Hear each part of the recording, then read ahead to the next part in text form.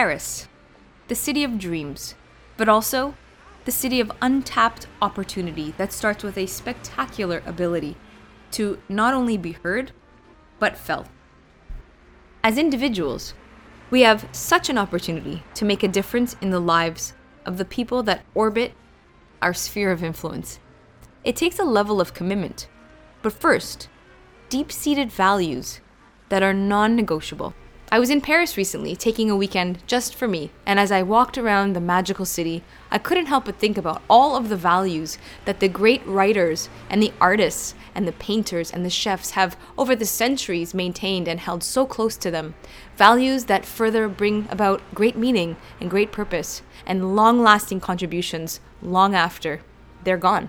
Ultimately, the things we stand for and our personal truths, both having such a profound influence on our well-being and mental health, because with them both, we have an understanding of who we truly are and how it is that we can lift others up too. Dr. Paul Wong, professor emeritus at Trent University in Canada and clinical psychologist, spoke about this in a chat a few episodes ago. Mental anguish stems from not knowing who we are or having achieved a level of sustainable well-being that adds depth to our lives. Depth comes from so many different things, and one way to live more wholly and with more meaning, which I know we all want, is understanding the value and the impacts we make in the lives of others. Isaac and Ora Prilitensky, in their book, How People Matter, write, and I quote, "The belief in our ability to make a difference is crucial for adding value and making meaning. How we add value and to what we add value depends on values such as caring, equality, solidarity, autonomy, and kindness." End quote. To top up on Dr. Wong, and in agreement of his position that life's setbacks set the course for a new path for us, our experiences are what help us help others. And I hope all of the things we go through in life aren't in vain, that our painful moments give us strength and the consideration for others, and a renewed belief in ourselves too.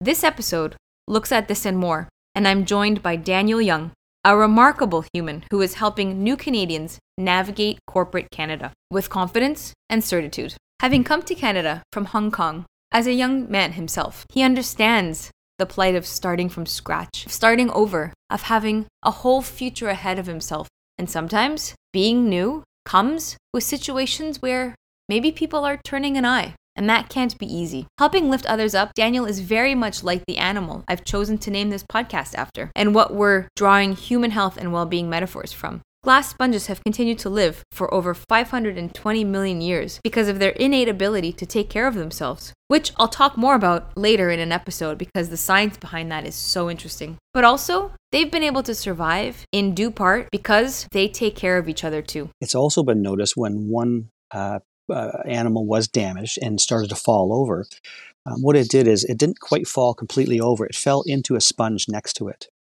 And over a period of time, that sponge actually took in part of that. So the sponge that fell over, its body absorbed into the sponge that was still straight up. And it actually saved it. But it, it literally morphed into and became one animal. So I mean that to me is almost science fiction. It's not something human beings could ever do. And so again, just amazing. But it's here on our planet. We only have to. It's not like we have to travel hundreds of thousands of kilometers to go visit a separate planet. We have these things right here.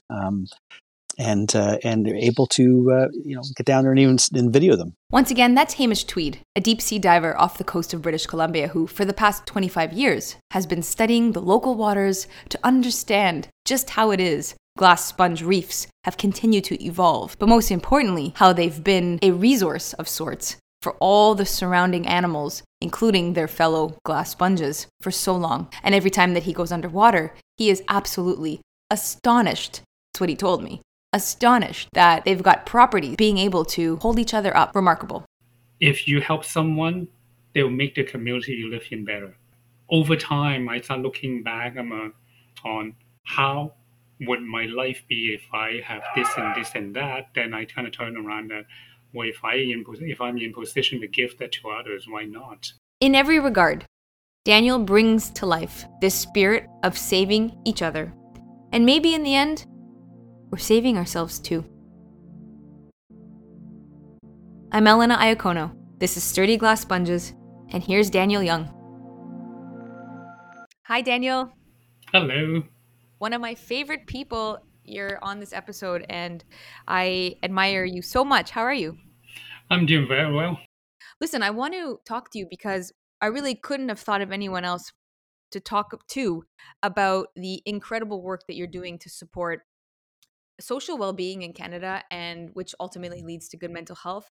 But before I go into my questions and learning what you've been doing to bring meaning to your life as well, what does well-being mean to you? How would you describe that in a few words? Well, I think the multi layers of well-being and your mental well-being, your social, your physical, and relationship.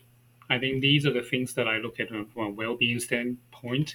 Is a lot of people associate it with financial, which is important too. There's I really think about you need to look at the in your life, your need change. But I think when you look at well-being, this all go back to if you're right financial, right mindset, right physical well-being, and right relationship with socially. I think that's to me is sort of the overall what is well-being mean to me. And what about from a community perspective? How does giving and being available and present for people help you keep well? In fact, like the work that I do is so stressful. There are constant changes. Um, Being in the community, helping people, or accepting help from others is what keep me sane. Like, there's no way I can just focus on work without having community to support me. And I'm a runner. Nobody likes to run. Not everyone's want to run every day in the winter, in the summer, but the community is there to support you. I relate that to work. There are days that I don't feel like going to work, but there are people there to support you. And if there's no one's there, I'll reach out to someone to grab a coffee to make sure that I feel that I'm welcome to work. And so community is a big part and socially. Or again, the different level of social. Yes, the community, the work community, the way you live, then your hobbies, education, the different aspect of community. I think they all play an important role into my well-being. And how would you say what you do, and we're going to unpack this in a bit, but how would you say what you do to help empower others comes natural to you?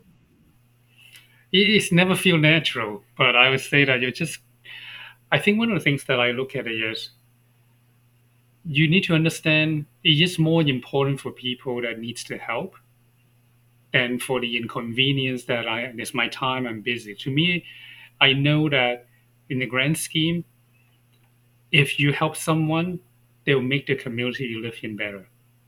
Eventually, you kind of people pay it forward. Eventually, it will make you better because you never know when you need or your kids will need it. But I always look at that as um, I always prioritize helping those who need help, and because if you don't put that as a priorities, guess what will happen? People may not have the right job. Then what do they do? Abusive in alcohol, family, and then what do they do to the child, the children? There's so many things that the downstream impacts like for people that not getting the help that they need. So I'm just playing my part. And every day I solve a little bit problem myself. It's my contribution to the place that I call home now because I'm new to Canada. This is home. And when did you come? When did you come to Canada? I came as a student over 30 years ago. Let's call that. And what was it like moving here? I mean, it's a different. I'm Canadian born, Italian culture, Italian heritage. I have a sense of understanding of what the the newcomer experience looks like through the stories that my grandparents told me. But it was such a long time ago. I don't know. But what was that experience like for you coming to Canada? For me, it's very refreshing, very different because I was not a very outgoing person. I didn't know much about the world. I came here as a student, but I came here at 17. So that was the kind of the formative years whereby you kind of have a bit of independent. But when I came here, I had to learn the whole new world, a new language, new social norms. Everything is brand new. So I was telling someone that for the first 2 or 3 years, I feels like at 60 years old. Everything is so new and so interesting to me. Even when I go to church group, I would put into the with the kiddies, not with the adults. And so I would say that I was having a fast track program to learn to be a baby, to be an adult when I was in university in a short few years. But if you think about that experience, if you were to come here at like before 13 years old, before you hit puberty, you can integrate just like that. But if you come here a bit older, like then you come here with a boatload of responsibility on your shoulder, and everyone experience is different. So we can really look at, you are immigrants, you have the same experience. It's not at all. It's really depending on the context and how old you are. And so I just had that conversation with a couple so-called immigrants yesterday, and we shared our own story. And it's really, we all had different story. And so I know that when we first spoke, getting ready for this discussion, and I asked you, I thought, I really need you to be a part of this project. We had touched on racism and discrimination, and we flipped it around. We flipped it around to talk about belonging and inclusivity. And I think that as a nation, we're doing a lot. We still have a lot to do, and we certainly, as a humanity, have a lot to do in that front too. But did you ever encounter any moments of racism or discrimination, and how did you combat that head on? To be honest, I did not in the past. Um, I, I I think I sort of accept that. Oh, this is how it is. So we call that. I minimize the impact, and I talk to myself. I figured a way to navigate this. So I think the term they use is minimization. I minimize the impacts because I figured out how to navigate the system to get to where I am. So people may say, well, you're very successful. Yeah, I learned how to navigate. But over time, I started looking around this, the how do I confront this in a way that is constructive is helpful, because often that when you think about where racism come from, a lot of times it's come from unknown and fear, ignorance. So a lot of time that I'm known to be a collaborative person. A lot of time it's really about how we bringing people together on the same page. When you're on the same page, then you will not make quick judgment, and we do that too. And so from that perspective, I think over the years, instead of starting to minimize things, I started to help use my own way to bring understanding and bring common grounds. I mean, if there are people that still, now you understand, but you're still trying to be racist, then to me, I just make a choice decision that yes, then I don't associate people like that. At the end of the day, don't feel like a victim. There's a decision that you can make. There's a choice that you make, right? Yeah, and you raised some interesting points about figuring out how to navigate that, but also what's so striking through the work that you're doing, and I want you to explain it, is helping others navigate the Canadian corporate landscape. So talk to us a little bit about what you're doing, the network you're a part of, all the good stuff that you're helping new Canadians find meaningful work and enter the workplace. I'm part of the organization that employee resource group called Mosaic. Within Mosaic, we have mentoring programs. So I started joining the organization as a mentor. So I work with Toronto Region Immigrant Employment Council, so that they will assign the mentees that are new to Canada, and then my job is to help answer questions, help them explain to them what corporate culture is like, and really help them build network. And this is sort of the job. But when I actually get closer to that, the job is more than just introducing people to them. It's really help them understand that, help them recognize where they came from. They're so used to certain like other norms, their own corporate or business culture, their own background, the way they interact and socially with people.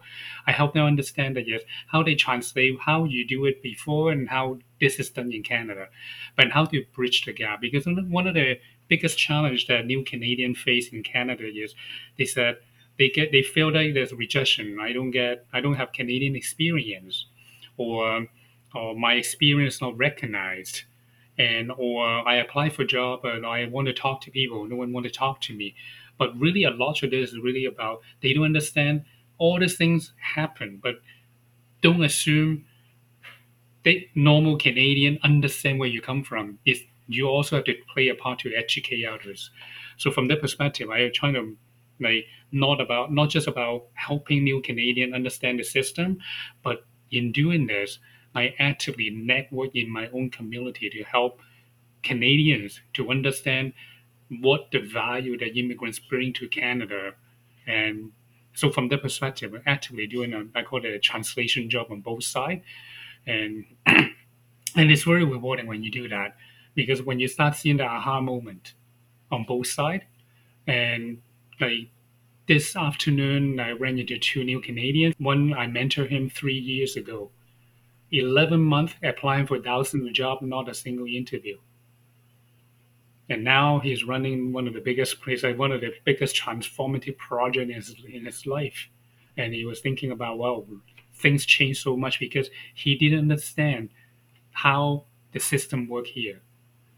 And from that perspective, I think those are the work that I find rewarding, is about helping people that speak a language that they didn't know. Because a lot of time people kind of default back to the comfort zone.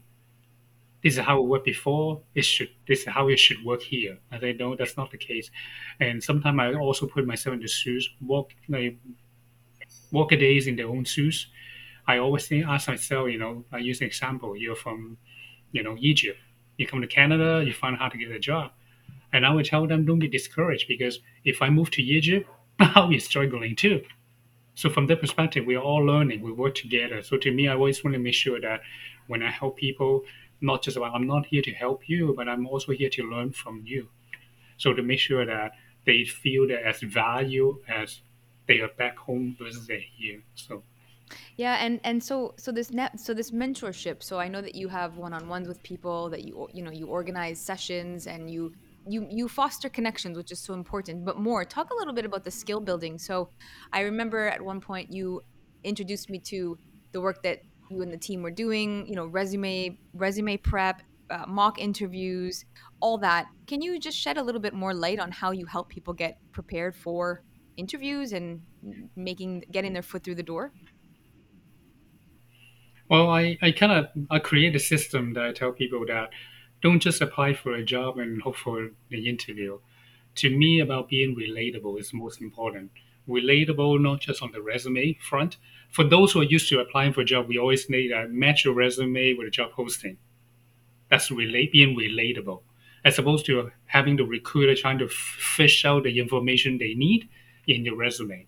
That's number one. The second one about being relatable is when you do have a chance to go through interview, you want to come across as someone that already understand the context of the person who interview you, so that having networking meeting, having different meeting, so that you understand the industry, talk to people in the industry, talk to customer, talk to people that work in the function, understand the day-to-day job, having so that you already kind of got to immerse yourself in their shoes, so that when you do have the interview, you can come across as speaking the language the way they speak, articulating problem the way they articulate.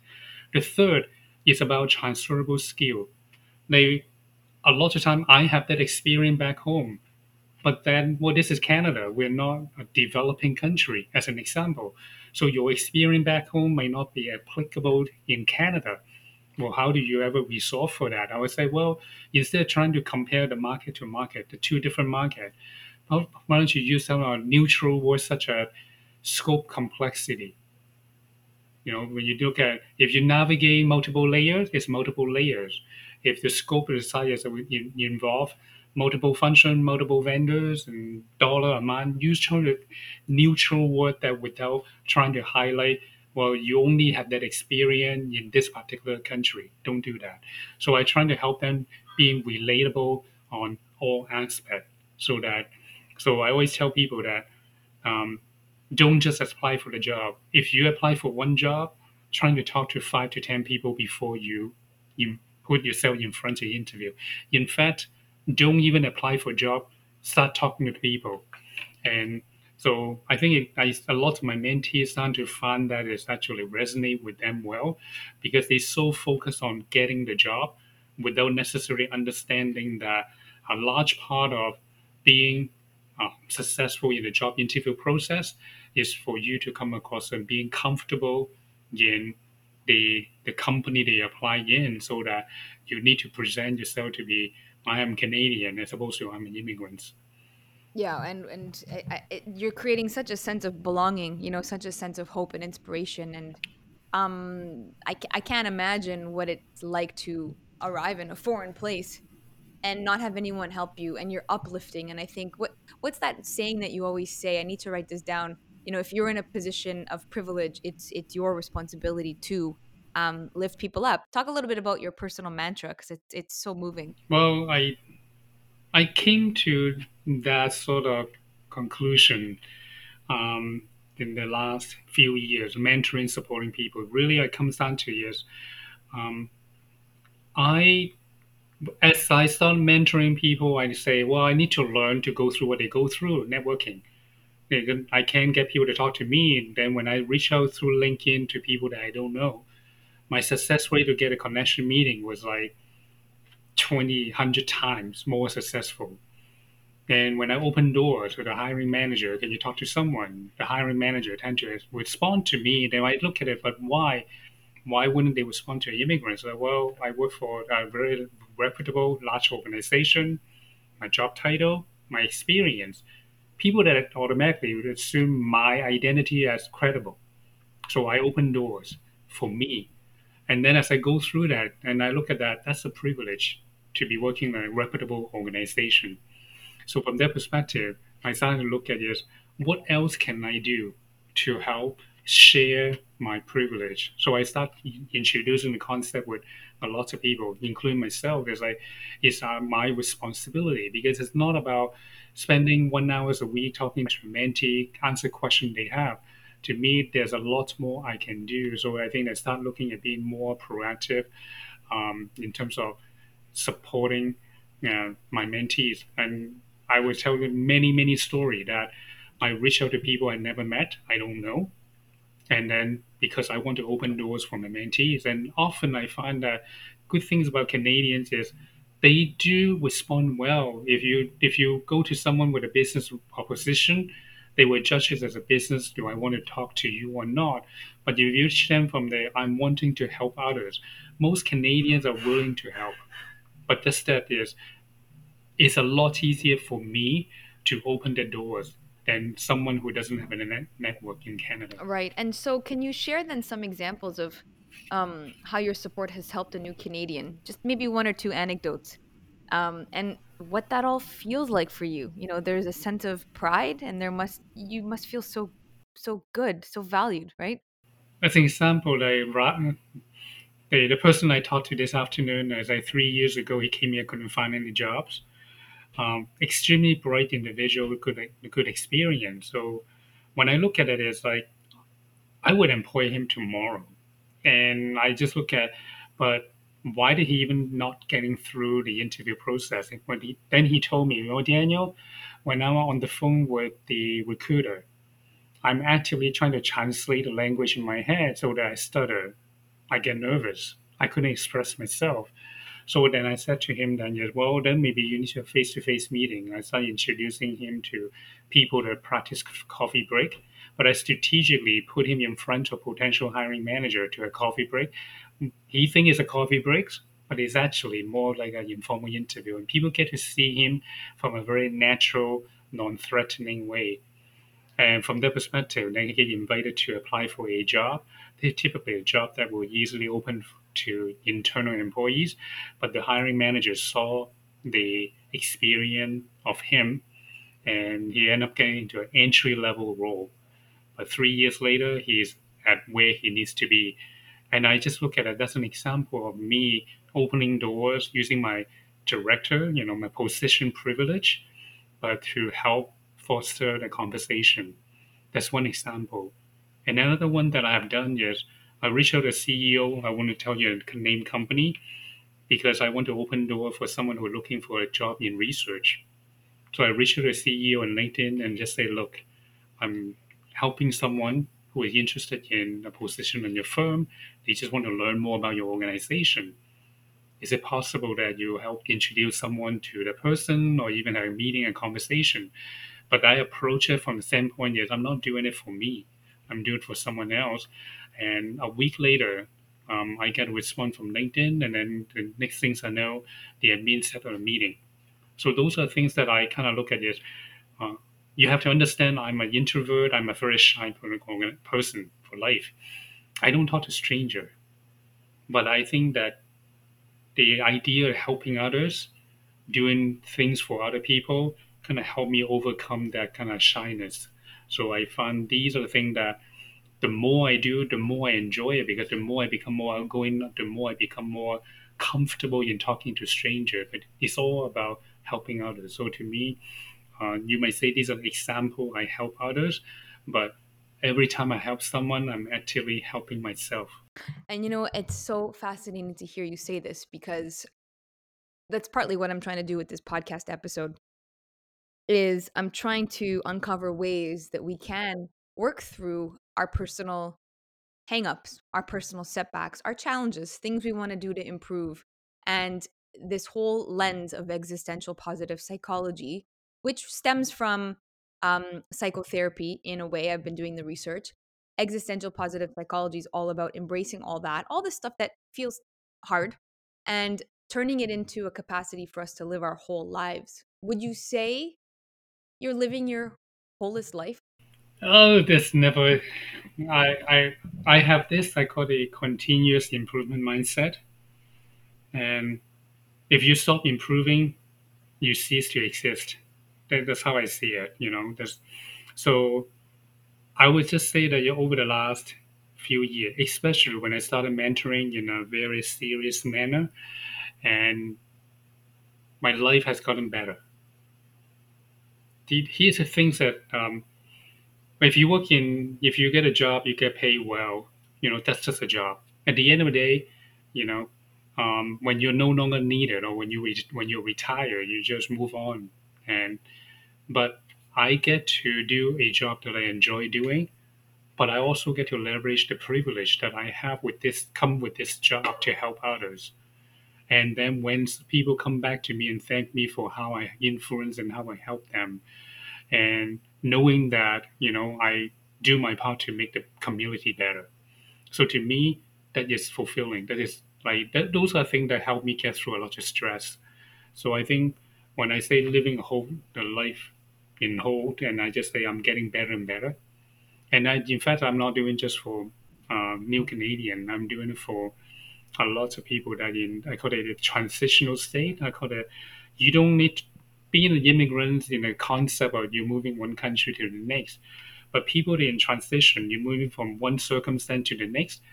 It isn't that it's like an immigrant story. You're moving from one state that you're comfortable with to a new state. So I started exploring that area too, how I can mentor others to help them with the transition and all about sharing my experience, but also all about learning from others too. I love what you just said about if you stop improving, you cease to exist. And when I just wrote that down. When I talked to you about the whole concept of this podcast and I decided to call it Sturdy Glass Sponges, I know you were like, what the heck? What is this? But I explained it to you and it's all about these animals that live at the bottom of the ocean. And we talked a little bit about how when one glass, so they're reefs, and when one of these organisms falls over, or is in need of a pickup, or is in going through that transition of existence, the others all around them help bridge them and help pick them up. In a way, that's what you're doing. Would you agree? Well, when you are in the shoes that I am in, I don't see that. But if you say I am doing this, then who am I to disagree? No, I think you are. And just there's a quote that I love. It's by a Buddhist monk and renowned spiritual leader, um, Thich Nhat Hanh, and he says that long we have to stop thinking about we've got to start thinking about rather this concept of interbeing. And it's not merely that we're inter are, so we're not living in this individualistic world, even though it really feels like it, and that there's no separate entities, only manifestations that rely on each other to be possible. Because of you, you're allowing so many people be possible. Like, how do you, what is that? What do you think about that? That's legacy work, my friend. I'm telling you. Yeah, like I have a very strong and positive influence from my wife, and then she does a lot of. Like, she's an educator, but she does a lot of work beyond just teaching. So I do see that. But I guess a lot of time when I went through period of time in my life in the past, I see I wish someone could be there to help me. Actually, I didn't know that. Only when I look back, I said, well, if I get that type of help, I would be better. If I get the community, I would be better, happier. So to me, I think that is, the, uh, over time, I start looking back on how would my life be if I have this and that. Then I kind of turn around that, well, if I'm in position to give that to others, why not? And I totally agree with you. It's not just about you and yourself. You can do that. You can live your life that way. But I do say though, yes, somehow we are all connected in many ways because a small decision that you make may shape and change someone's life. And I do genuinely believe in that. And that's what I kind of look at it. Every chance that I need to make a decision, every action that I take, I trying to focus on the positive side, make things better because I know at some point in shape or form it will make me better. Do you feel that you're, and I know that you're, doing incredible work in the technology space, but would you say then this is your true calling? How do you feel about that type of word, that phrase, true calling? Like, is that something that resonates with you? I know you said you're just doing this, but you're not just doing it. It's this is coming from your heart and it's pure passion and pure meaning. What are your thoughts on that? Well, I don't know. Like I think that just at this moment in my life, I can agree with you. That makes sense.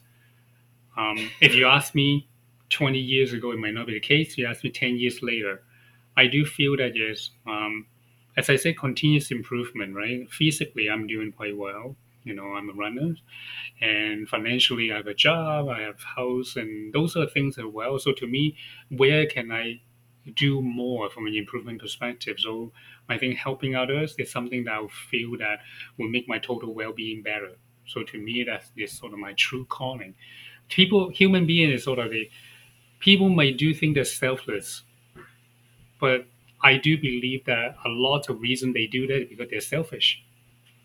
Because we tend to avoid pain. Not everyone, but majority of people will gravitate toward feeling great, avoid pain. That's what we do. So all the intrinsic, we will gravitate toward things that are good in general. So to me, in this moment of life, and I find doing this work make me feel really good. And I also know that I can see people are benefiting from this in a long time, and my kids, my older one now, have more awareness of what I do. They do be more accepting of helping others. They are more in terms of socially responsible. So from that perspective, it's actually benefit me as a parent too.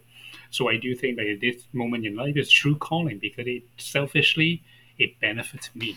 It helps you absolutely grow and bring more of yourself. And the more we learn, the more we realize, I think, as a society and as an age, that our health is complex consequences of all of our relations. This is a quote from, I'm currently reading The Myth of Normal by Dr. Gabor Mate. I don't want to take credit for that. Those are his words, not mine. But we're all interconnected, like you said. And so I think it's important that we all become allies to our fellow community citizens. What advice or guidance can you give to someone who wants to give back and wants to help create meaning in the lives of others? Where do they start? Well, it's not something small. Even I don't know. But how often do you see stranger when you go out? But you are a very social person, but I find that living here in the GTA in Toronto, not everyone is social. Just start with even saying good morning, saying thank you to people, basic stuff. How often do you see people that are playing the role in the cashier? They don't get thanks for the job that they do. Why don't you start there? They start accumulating things that you're being helpful, being appreciative. And the other thing that I would say though is if you are in position to help others through monetary or through your network and resources, just look around the people around you who need help and be open to yourself or reach out to me and I can hook you up with people that will need help. But when I think where to start, they start with how examine the relationship you have with your surrounding, either family or the community, the people that you see day to day. Don't think that you need to reach out to do something great and something grand, start with your own community. And gradually, when you open the, I guess, when you open your mind, or when you start seeing that the different way that people need help and the different way that you can offer help, you become more aware. Then you will start seeing the opportunity that makes sense to you. And I'm a mentor. Not everyone want to and or good at being a mentoring. You don't have to. But I would just say that start with the relationship around you. Because there's no point of being amazing 10,000 miles away and being someone not so great at home, right? Right. Yeah, it's a fine balance. And very very practical tips, and you're right, let's I feel like sometimes we get stuck in this concept of thinking that you have to take on the whole world, or you've got to try everything and be this, these grand gestures, but sometimes the most simple, basic, ordinary of things can really drive significant impacts for the good, right? Not everything needs to be on Facebook. No, of course, of course. Listen, you're a busy guy, so I want to be mindful of your time, but I've got one final question. You're very pragmatic, and I know, like you said, you called yourself an introvert, which I wouldn't ever peg that as you, but you're there. You're humbly doing the work. You've got your family, your personal commitments, your work commitments, and you are so selfless. Do you ever stop and think about your personal truth? Do you feel like you're living your personal truth? It's Hmm. such a philosophical question, but that's where I spend most of my day. I think there are different version of truth for sure. I think I am. Um, I don't need to go to work, and I don't need to stay home and be someone else. I mean, there's a certain degree that you want to be, you want to be present a certain, you have to hold back in a certain aspect of who you are. But I think for the most part, what I do at work, and I do that in my own community, and my kids see that too. So I think if if you can do what you do in your own natural habitat and at work and in other places, to me, and whatever the truth is, I'm living that. Because when you need to suppress the part of you so that you can be someone else, over time will create stress. And that stress is not helpful to you. And I feel that I'm actually very good at coping with stress because I don't have to deal with that aspect, that elements of, presenting I'm who I am or who I'm not. So from that perspective, I do say that. But I can articulate to you that what is the whole truth. Yes, I just know that yes, instinctively, I'm I'm prioritizing my time. I'm choosing talking to interact with the type of people I want to talk to. I'm doing that in a way that make me feel balanced. Which ultimately then leads to a sustainable and scalable essence of your personal well-being, which I think is something that we're all trying to strive towards and for. But I would have just want to say one thing if I do an infomercial. I'm always like that. Is you know, No, no, uh, you infomercial away. you I would say that yes, doing what we do takes commitment, takes practice. It's not something that you do it once and then you lay it off and don't do it again. But in order for you to build the foundation to do what you do and be able to sustain it, examine the habit that you have. I always say that start with a habit of having daily routine that feed your physical well-being, your mental well-being. Read something new, stretch the muscle. So to me, I would always tell my mentees that you need to make sure that you set the right foundation of physical, mental, and social well-being as you go through a difficult job search, as you go through a difficult integration period in the life in Canada, because that's a system that will help sustain the energy that you need. But if you think that you can set aside, well, I don't need to do exercise, I only focus on job search, that's not sustainable. You're going to crash. So I will preach to everyone, before you think about helping others, examine the system that you have that is sustainable, help yourself before you help others. To me, that's so important, just like a plane ride, right? Give yourself the oxygen before you give it to your own kids. Yeah, and give yourself the oxygen before you give it to the people that you're supporting. And there's Rue in the background, just on cue. She wants to go for a walk. Daniel, and listen, I love where we've ended with this. It's never one and done. Examine the habits that you have established for yourself. And evidently, all of this good work that you've been putting into practice for others has helped you achieve authenticity and truth and meaning and value and purpose in your life. And that's the stuff that this existential positive psychology is trying to help people understand. Oh, Rue. Rue agrees. Rue agrees. Oh, thank you. And surround yourself with good people, but don't just surround yourself with just good people. Think about what you can do to help making other people more positive. To me, that's important. Always build a positive community. Expand it.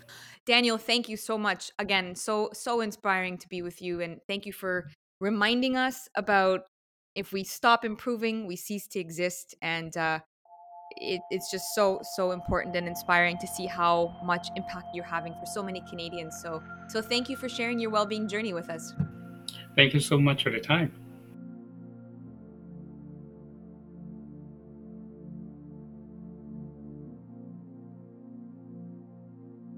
Daniel reminds us that every day we have the opportunity to help work on solving the problems people face. Help can mean, like Daniel shows us, investing in a 30-minute conversation to be a springboard of ideas to someone who is looking at reigniting their careers. I once worked with an exceptionally talented senior executive who told me that his biggest quest was to instill more hope in the world. It was so refreshing to hear a leader of a multi-billion-dollar business tell me that other people's time and how they view their existence was a top priority for him. Human health involves the infinite roles that other minds and bodies play in shaping our well-being. And while we ourselves might be in a state of continuous growth, let's stay reminded and concerned with the growth of everyone around us too. In my next episode of Sturdy Glass Sponges, I'm joined by one of my favorite Canadian thought leaders in organizational well-being and mental health, Marianne Bainton, a workplace specialist, co-chair of the Technical Committee for the National Standard of Canada for Psychological Health and Safety in the Workplace, and Director of Strategy and Collaboration for Workplace Strategies for Mental Health with Canada Life. We continue the conversation of supporting others, but we're going to move it to the realm of the workplace. More and more, we know people are feeling completely tapped out. We were in a global mental health crisis long before 2020, and now the spiraling effects of everything feels too much. As organizations, leaders, colleagues, peers, friends, how do we support the people we work with? How do we collectively flex when someone needs time away to recover and heal? All that and more. Speak soon.